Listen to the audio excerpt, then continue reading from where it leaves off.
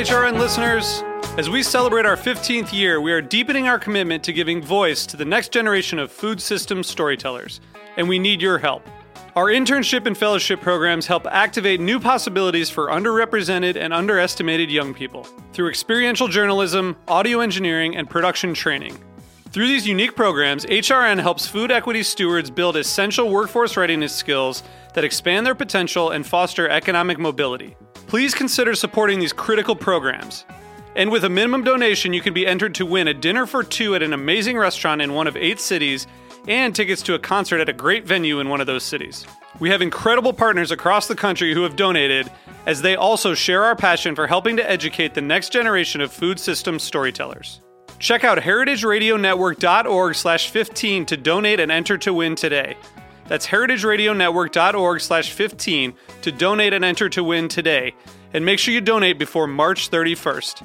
Thank you. This episode is brought to you by Garden Cult, garden design and coaching. For a 15% discount on virtual garden consultations and coaching sessions, use code HRN15. Learn more at gardencult.com. Good evening, and welcome to Eating Matters, where we talk about food systems and policy and how they impact all of us. I'm your host, Jenna Liut, and we're broadcasting on Heritage Radio Network. Out-of-control greenhouse gas emissions exacerbate climate change. We've known this connection to be true for some time, and the Biden administration's recommitment to environmental advocacy and conservation work has helped remind us of the urgent need to understand and combat climate change. Today, we're going to dive deeper into the understanding part. Who are the people doing the on-the-ground work? We keep hearing calls to trust the science, but what methods and studies does the science entail? We're grateful to have Francesco Tubbietto speaking with us today about the United Nations Food and Agriculture Organization's most recent report that clearly demonstrates food systems account for more than 1/3 of global greenhouse gas emissions and provides critical guidance for holistic mitigation efforts. Francesco, welcome to the show. Okay, thank you very much. So first, can you give us a brief overview of the history and mission of FAO? Does it solely focus on global food insecurity? Well, it does focus on a wide range of things that relate to food and agriculture in general. So FAO, as many may know or not, is the specialized UN agency for food and agriculture.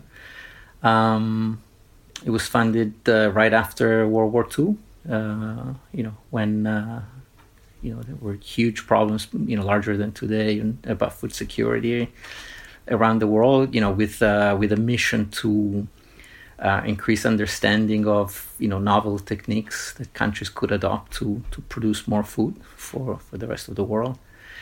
And of course, from then on, so the initial focus was largely on agricultural production, but then it expanded to the entire range of production and distribution and inequalities and poverties and all the various dynamics that relate to food and nutrition.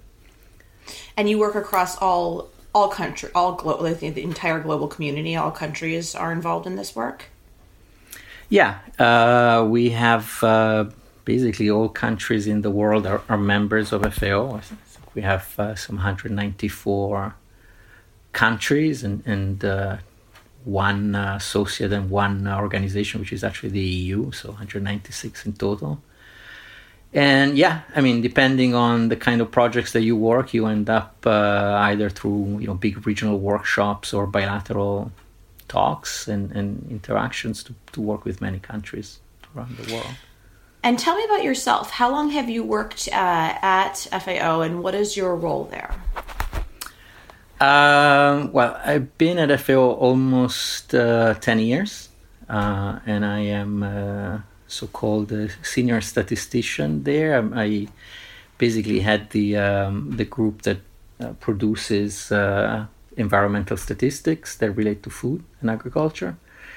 Those are basically the data that are then disseminated in FAO-Stat for the your listeners that know about FAO-Stat. It's basically one of the largest repositories of food and agricultural data around the world. So that's what I do. Good part of my work is collecting data from countries and analyzing them and then disseminate them at the end of the year, and then use those data to release and do a whole bunch of analysis that revolve on various aspects of environmental impacts, for example, or input use.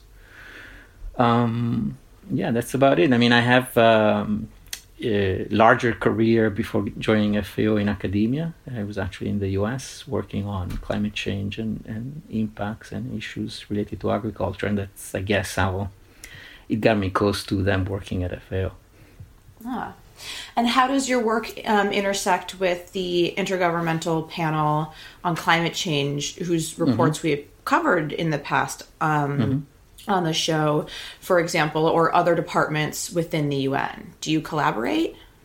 I'm assuming. Yeah, no, in many ways. So, well, first of all, there is a loosely called climate change unit in FAO that, let's say, has the primary mandate to interact with IPCC.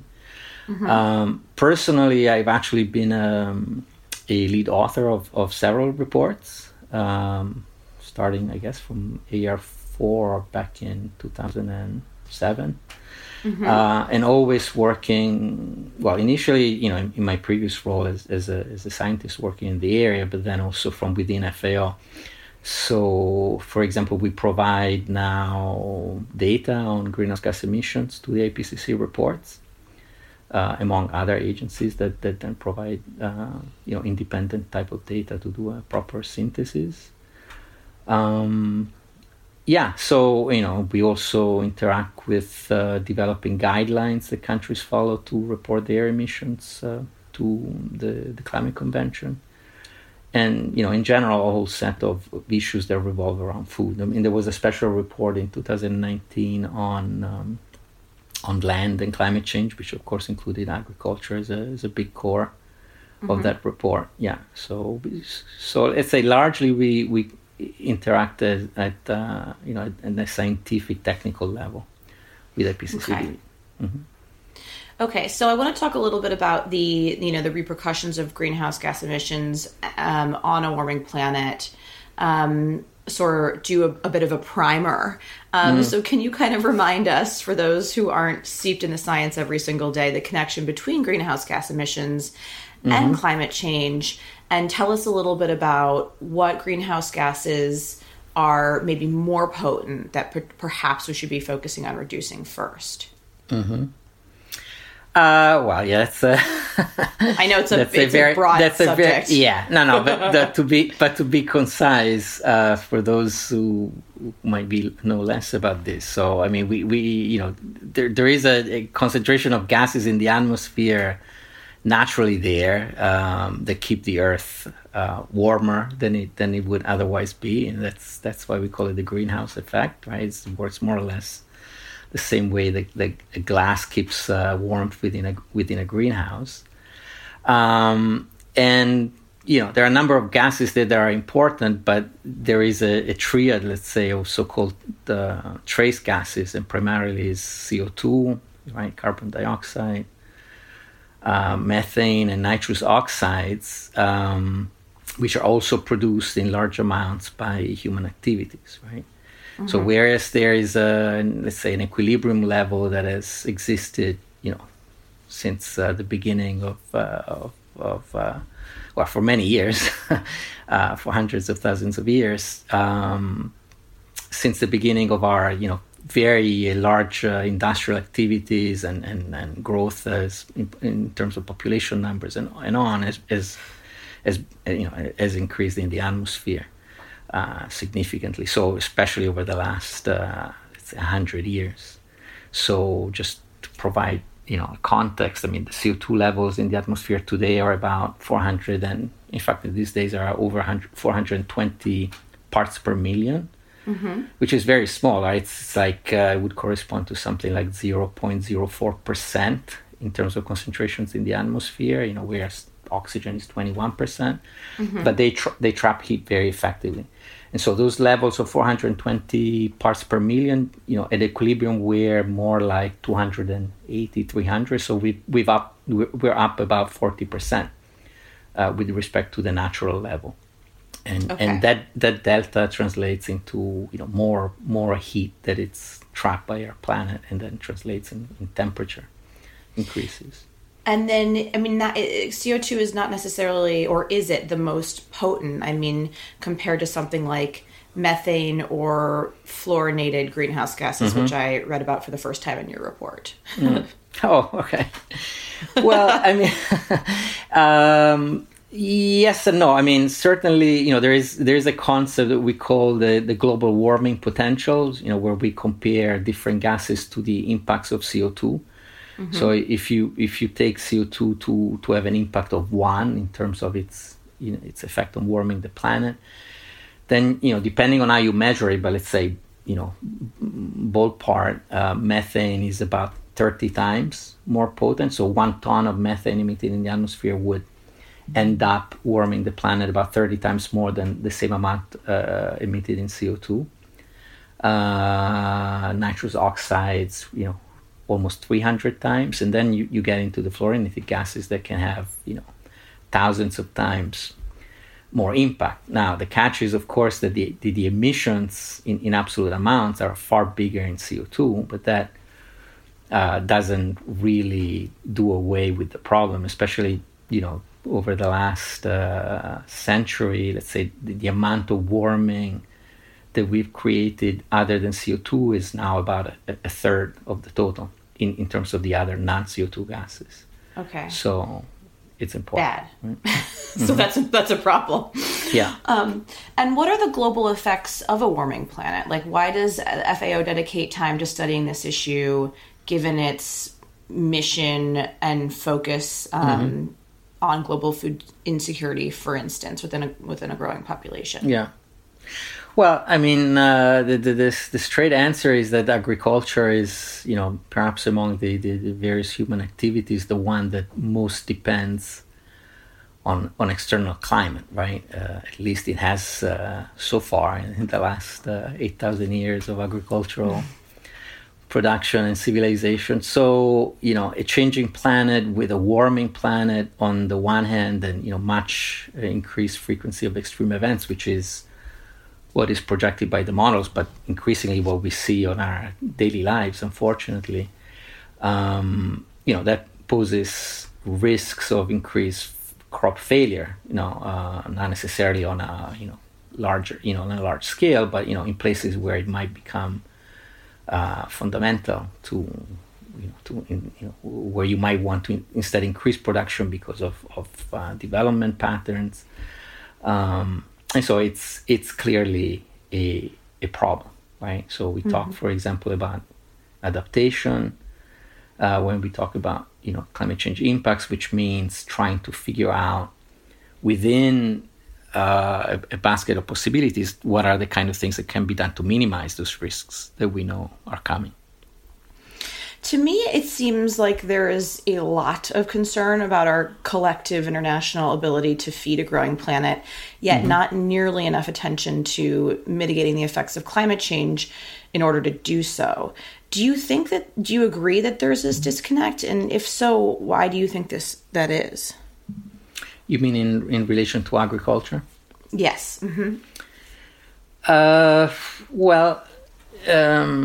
Couple of things. First of all, obviously, as you said, I mean, the agriculture is at the basis of our entire civilization, right? We need to eat to stay alive and produce and progress. So the main focus historically has always been on production and on techniques to either maximize the production or limit, potential dangers that come from that. That come from climate change to that production. Now, then a couple of things, right? I mean, certainly also historically, the emissions of fossil fuels, are used for energy have been far larger, let's say, if you look at the last 50 years, than anything that had come from agriculture. Except, like you mentioned before, once you start thinking of, CO2 is also important, but non-CO2 gases, methane, nitrous oxides, which instead agriculture is a primary producer, then that attention has increasingly shifted, right, to arrive more or less to the kind of work that we're producing today, where we are trying to point out areas where agriculture can play a role in mitigating climate change. If I may add, I mean, there's always been a pull, right, between the right and the need for people to produce enough food to survive and beyond, right? So food security concerns versus, things that should change to then limit those impacts onto climate. And I think that sort of pull and has not been only limited to agriculture. I mean, historically, you might have heard of people discussing problems with employment, let's say, right? If certain industries that produce CO2 would have to curtail their production. So, although you need to do both, it's also understandable why people have this sort of fight in how to best address it. Do you think, have you seen a shift over the course of your career in the recognition that people give to food and ag's contribution to climate change? Well, certainly. I mean, when I started, no one really, although it's a well-known fact that agriculture was a big emitter. If you think historically, even before the Industrial Revolution, agriculture was actually the primary emitter of CO2 into the atmosphere through conversion of land use for agriculture. But agriculture per se never played an important role earlier on in mitigation. I would say over the last 15 years, it started to gain momentum when people, pointed out that many of the things that you would do to make agriculture, let's say, more resilient to the impacts of climate change, they realized that many of those things would also bring about, better ecosystems functions, which means more carbon sequestered into the soil and so on and so forth. Then that provided sort of impetus for looking at the two things together. And I think that's still what, especially from institutions like FAO, what you would want. You want to investigate solutions that do both, right? And don't put at risk food security just for the sake of reducing the emissions, as important as that may be. Right. Okay, so let's transition into the recently released study that you co-authored in collaboration with the European Commission's Joint Research Center. How was this study conducted, and what is new or different about the work that you did? Well, so a couple of things. So, like I said before, including especially from FAO, right? So we had spent the last, I would say, a decade or so in trying to, increasingly better quantify the emissions from agriculture first. So when I say agriculture, I mean mainly crop and livestock production, although agriculture includes, at least from an FAO perspective, also forestry production and fisheries, right? But let's think about, let's say, the farm gate production and the emissions that come from that side. So we did that, and then we spent a lot of time also in trying to quantify the. So those emissions are mostly non-CO2, so methane from livestock largely, and then nitrous oxides from fertilizers used and the like. Then we spent a lot of time adding the CO2 emissions, so the carbon that comes from the destruction of ecosystems turned into agriculture, and that's mostly deforestation around the world. So there's a lot of work that's been spent, let's say, within the farm gate and at the boundaries between farm gate and natural ecosystems. And that, over time has brought, this message that I think is sort of synced in, that agriculture and land use are a very important component on, the whole emission pie, up to a quarter.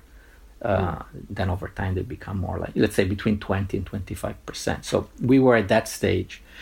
And then just recently, and especially this year, you may know that, you will certainly know, there is an important UN summit on food and on food systems in particular. So the attention started to to shift to that question, once you characterize the emissions within farm gate and on land, how much more does food contribute once you start thinking about everything that's associated to food, after it's been produced, from processing to manufacturing to, the whole supply chain and consumption. And so there had been a lot of studies on that, but they were very generic. So they came up with global numbers on trying to figure out what the contribution could be. So we had some idea.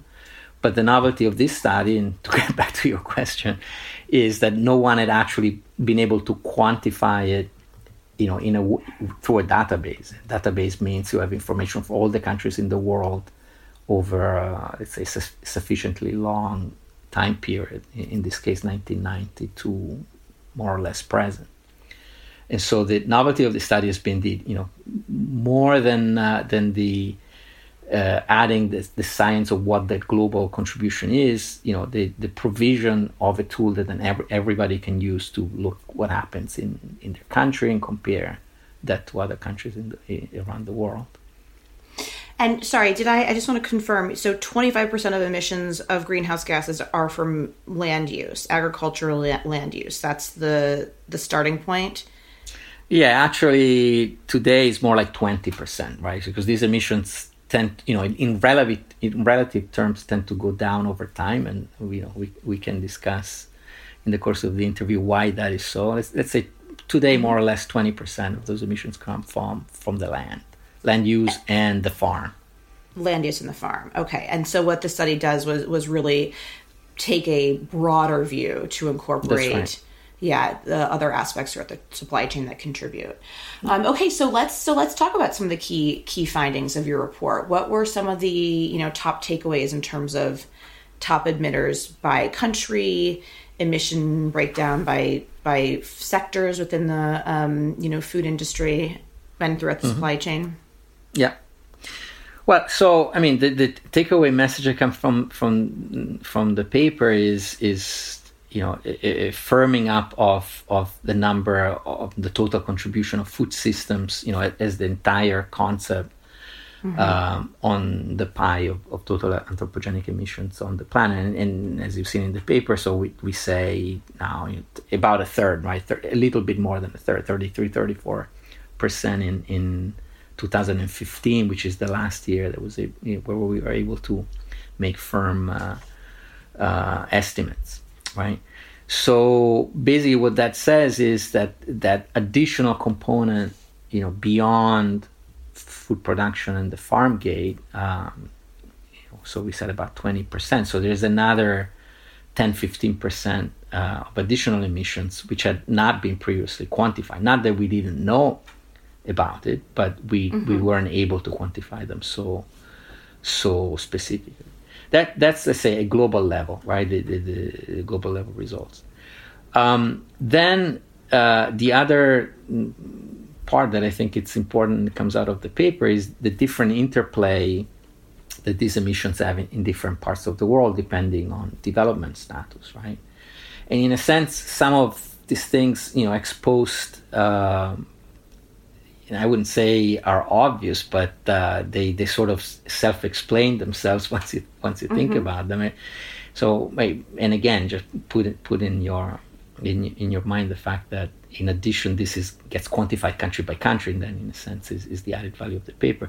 But basically, what comes out is a confirmation that as countries sit, let's say, in a more traditional and therefore less developed, overall economic situation, the majority of the emissions that come from the food systems are basically due to land conversions, right? So the deforestation that happens around the world, and other important phenomena. For example, in certain parts of the world, people drain their natural peatlands and burn them to make space for certain plantations, and that is a huge emitter of CO2. And then as you move over the development, and this is something that you might also be known in terms of development paths, but was never quantified. As you move along your development path, you start solving your let's say natural ecosystem problem, right?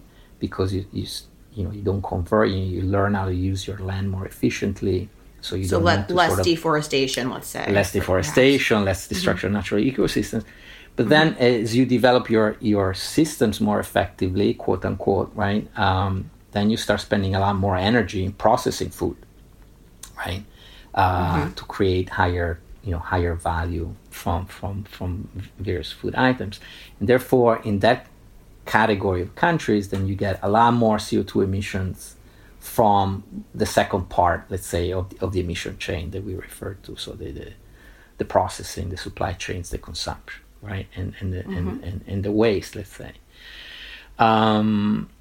So yeah, I think these are the main point. The other interesting outcomes is that because now you have a database rather than just talking about regional and global trends, you can actually look at individual countries and the weight that they have in these emissions. And I think the interesting part of this paper is that if you look at the top countries, and I'm not sure I want to name them all, but there is now a mix. You can see in this list there is a mix of both developing countries and developed ones for the interplay of what I just said, right? So countries in Southeast Asia, like in Indonesia, come up on top because basically they're still very heavy in that phase of conversion of natural ecosystems to establish food production, some of which is actually for export, by the way. So there are additional problems there that could be investigated. Certainly, yeah. And then there are other countries which are basically, don't necessarily have a history even of big conversions, if not, thousands of years ago. But so China, for example, comes in as an important emitter because of the strong development path that it has had over the last 10, 20 years, which basically has added the CO2 component on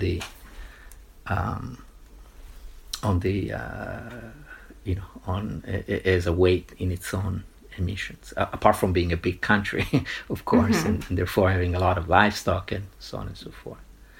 Are they a huge amount of? Are they a big producer as well, or is in terms of the? So we can just go ahead and I could list them according to some of what I read. The top emitters: China, Indonesia, the United States, Brazil, the EU, right. and India. Yeah. And as you see, exactly, it's this interesting mix of developing and developed countries, which you don't see if you only looked at, let's say, agriculture plus land use, where in fact only developing countries come up on top because of that, strong land conversion component. Yeah. But they're all big producers of different things, right? So China, of course, is a big producer by the fact that it has a very large population in a large area, same thing for Indonesia and Brazil there. Although the reason for the large emissions there is mostly for the land conversion, so deforestation in Brazil and a lot of peatland. Drainage and fires in Indonesia, of which, of course, we're not discovering anything here through this study. I mean, the New York Times last year ran a whole series of stories on the smoke that comes out in that part of the world from simply the drainage and burning of peatland. So I was wondering why Indonesia was on top, because I feel like we hear about the U.S. and China, perhaps India, often in terms of top emitters. But I was wondering about Indonesia and Brazil. Just seems to me maybe is Brazil considered still a developing country?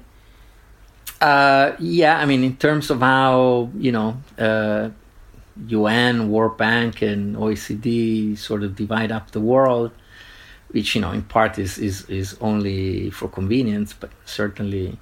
So what we speak about are, of course, we speak of emerging economies, with very strong development pathways and accelerated ones. So,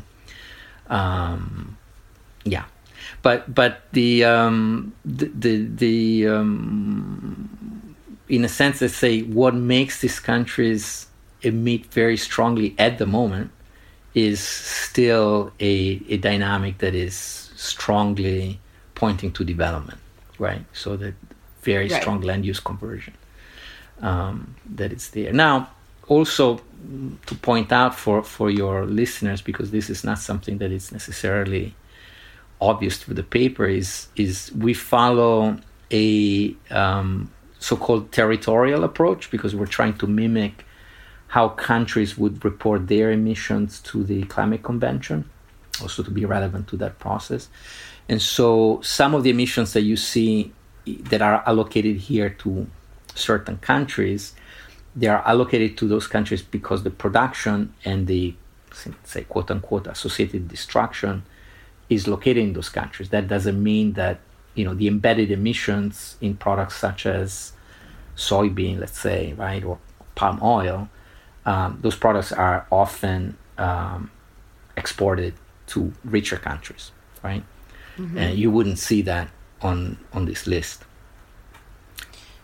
So you're attributing kind of where they end up, or where they... We are attributing where they are generated. Generated. Yeah. And do you do any comparison between the effects of let's say more deforestation and conversion of land use compared to other sort of further developed countries whose emissions come from more of an industrialized standpoint?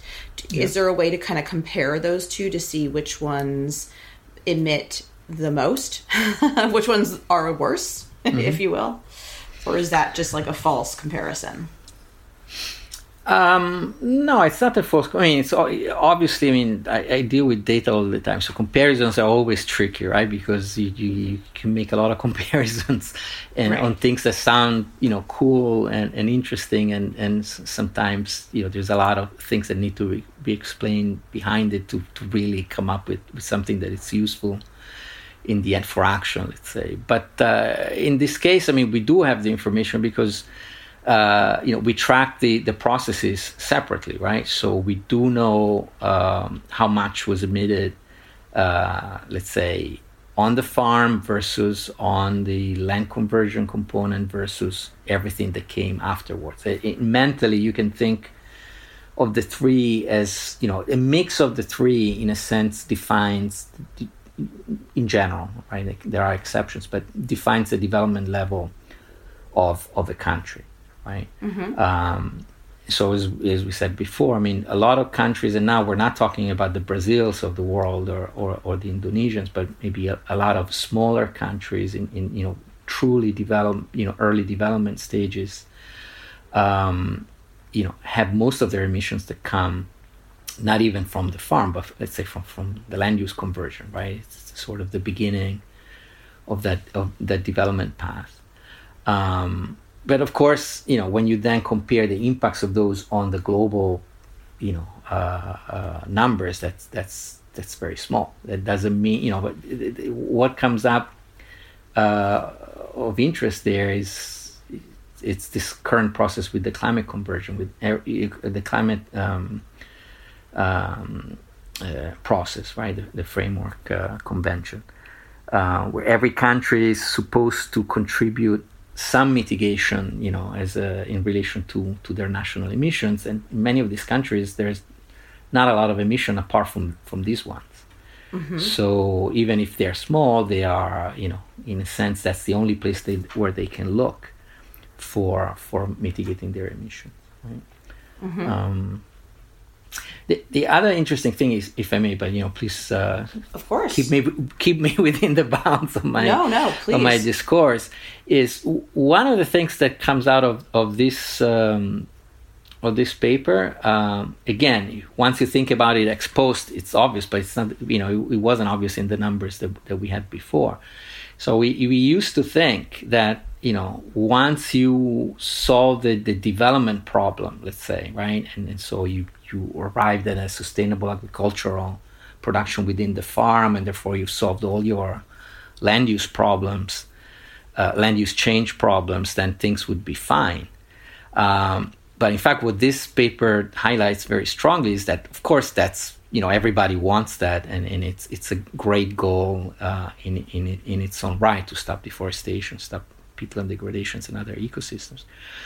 But then, what this paper points out is after you do that, you still have the big problems with the energy use on the post-production process. And so it's basically highlighting that, both sets of countries have mitigation obligations. They just sit in different parts of the economy, or let's say in different parts of the objectives on how to reach them. On one side, we're talking about, proper management of ecosystems. On the other is, mitigation by looking at things such as, shifting from use of fossil fuels into renewables when it's, you can't avoid using energy to process things. And I'm sure we'll get into this part of the interview by, reducing waste and all sorts of things.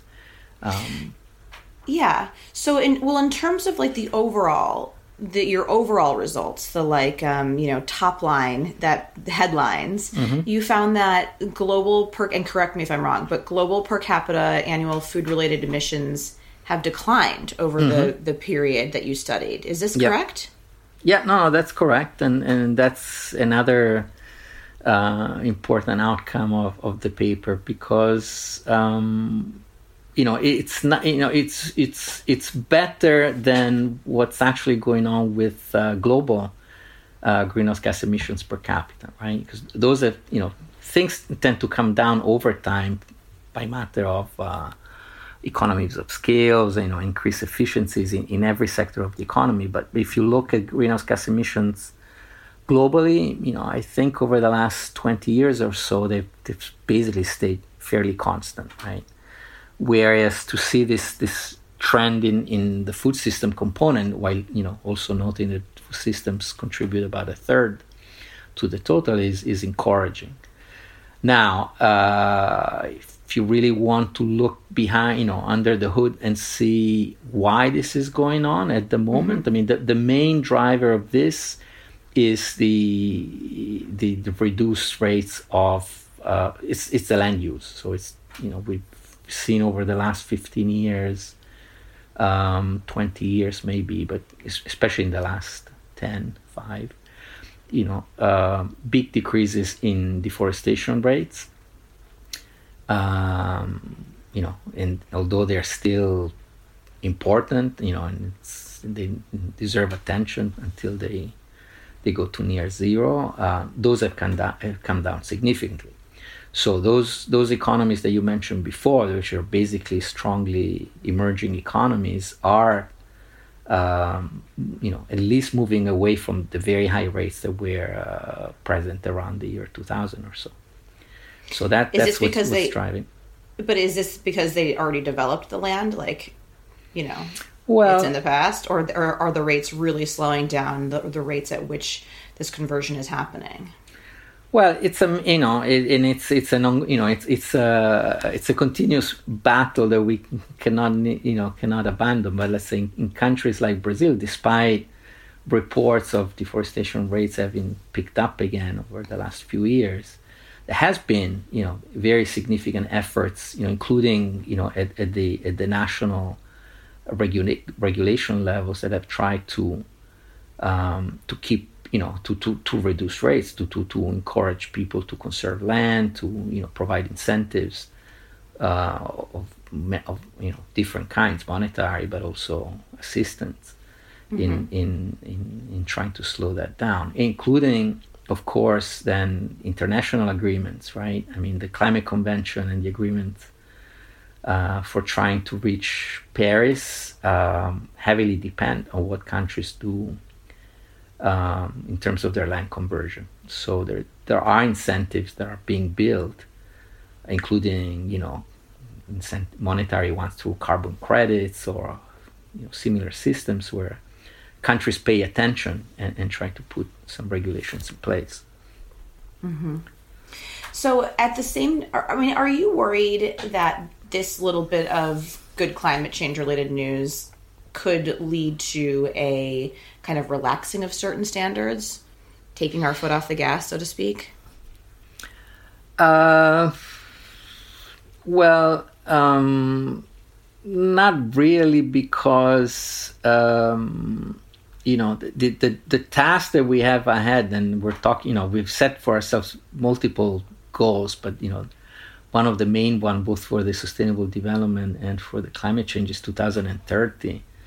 And unfortunately, the time is, clock is ticking, and it's now less than 9 years away.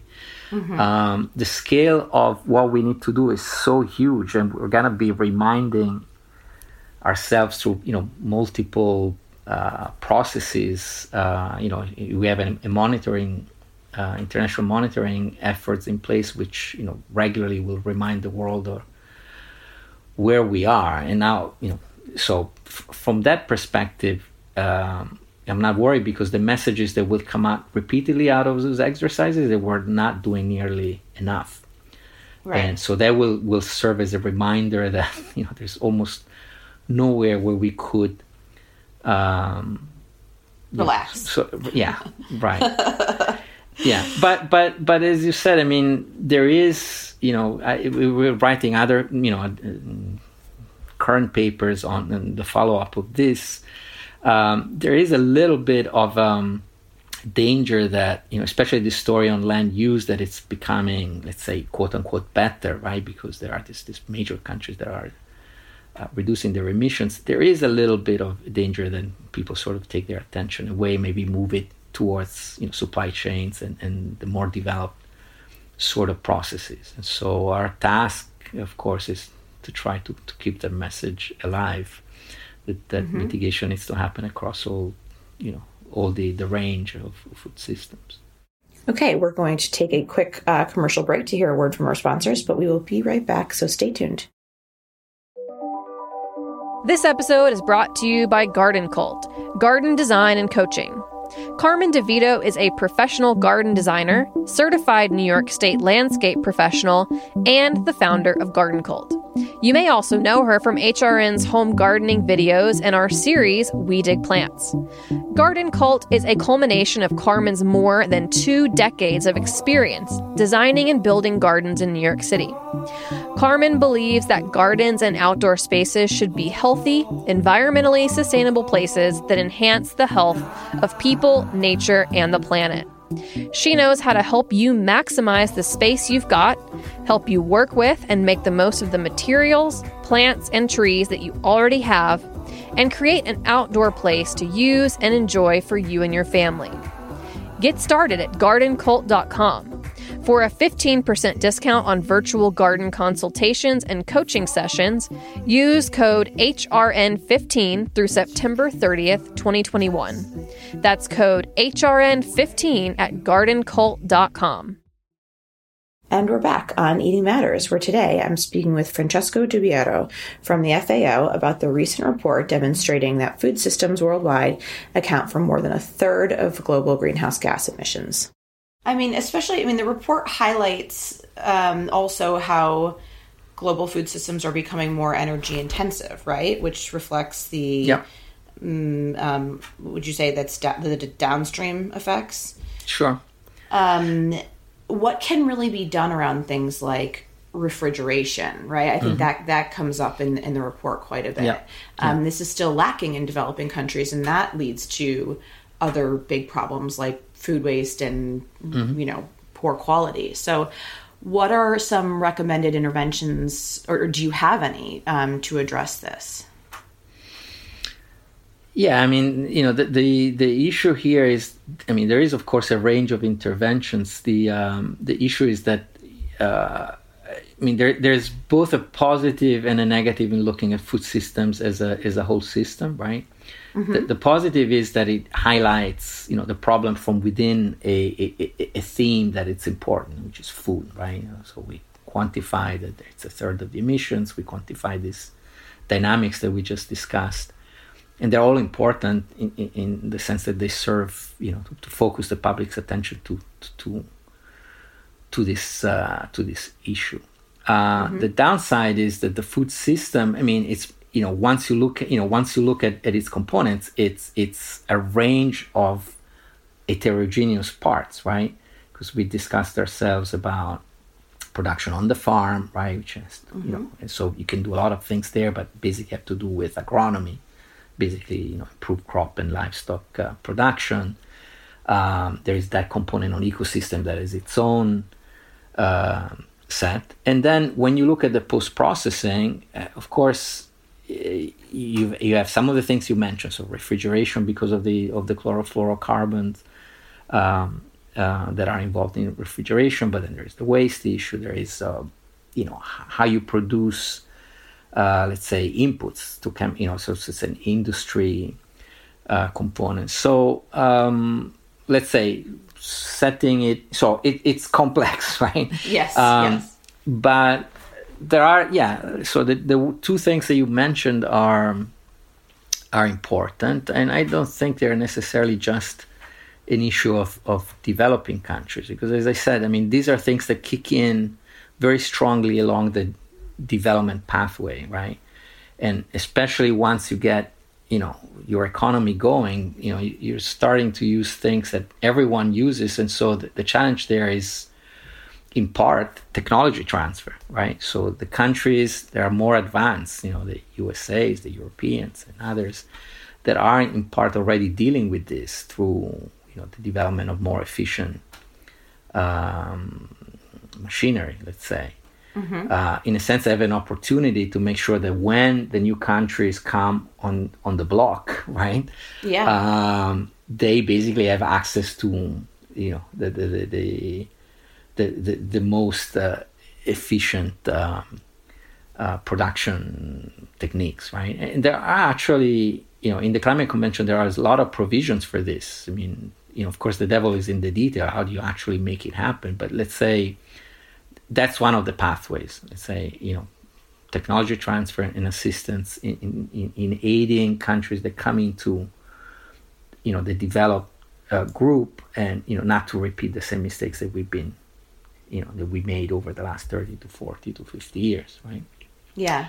So that's one area. I mean, waste is, of course, a very important one. I mean, yes. From two components, right? So food waste is, we talk about food loss and waste, but both are important.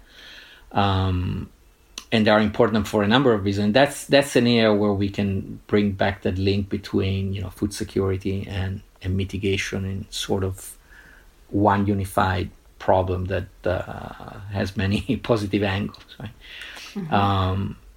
Because food waste, let's say, from a mitigation component, is a problem because, you start emitting unnecessarily greenhouse gases that you didn't have to if you had used that food more efficiently. On the one hand, some of the quantification that we made in the paper actually have to do with the methane that comes out of landfills, where most of the organic waste ends up.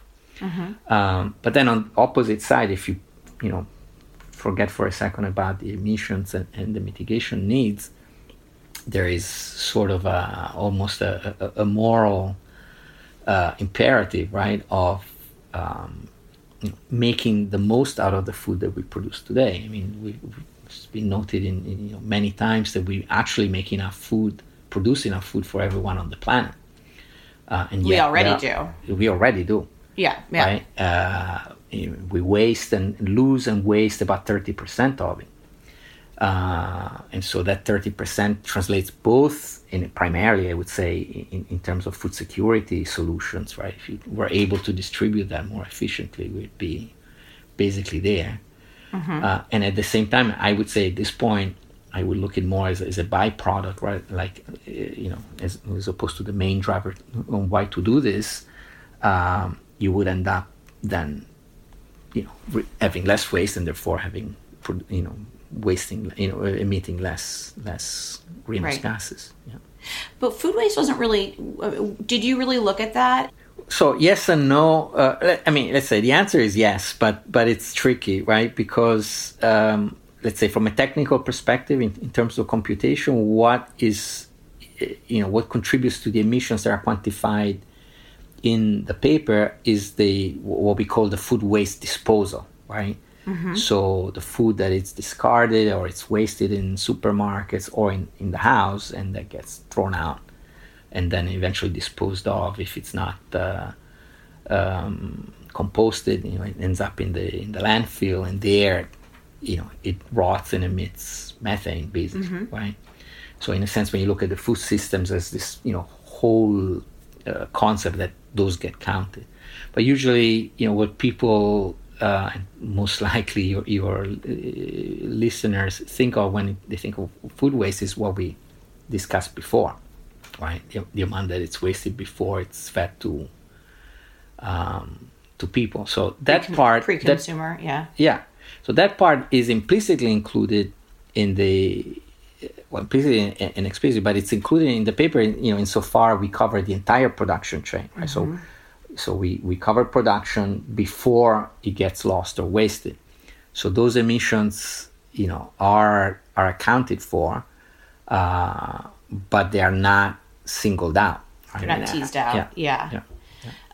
What about the role of packaging? When you talk about its impact, is that primarily around the fossil fuels that are used to create the plastic packaging, or what do you mean by that in the report? Yeah. So that was, I think, another, maybe in the entire, in the larger scheme of things, a small component, but important, because it was, I think, the first time that was quantified in such details and by country as well as globally. So one of the things that came out is that the emissions from packaging are basically comparable to the ones from food transport, right? Which is not, well, again, some of these things, when you think about them ex post, might become more or less obvious if you think about it. But the point of the paper is it actually quantified in numbers, so there's not much of a discussion. So the emissions that come from packaging are mostly linked to the industrial production, right, of plastics mostly, and so that sort of processing and the energy that it's spent in producing them, right? There is a small component in terms of organic packaging, because that has some impact on forest dynamics, but that was a minor component in the calculations. And by organic, do you mean like compostable packaging? Yeah. Sorry, I meant pulp and paper, right? Production. Okay. Okay. Interesting. Well, we have to wrap up in just a minute, but I want to, how can we make better use of the data that you're collating? Like how, when you're doing this study, how do you hope it will be used?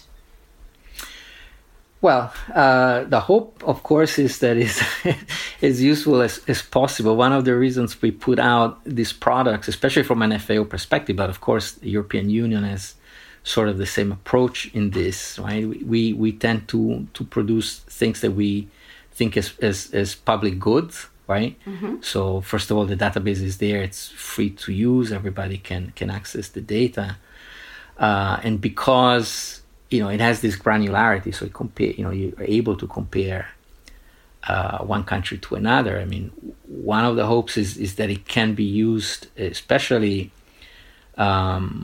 within regions, by countries, to sort of, first of all, analyze where they are compared to global and regional and sub-regional averages, make a more detailed analysis of which of these three components that we discussed before have this important interplay are most important, and then use the information to set out their mitigation strategies, for, in this case, the major process in town here is the climate convention, but also for sustainable development goals, right?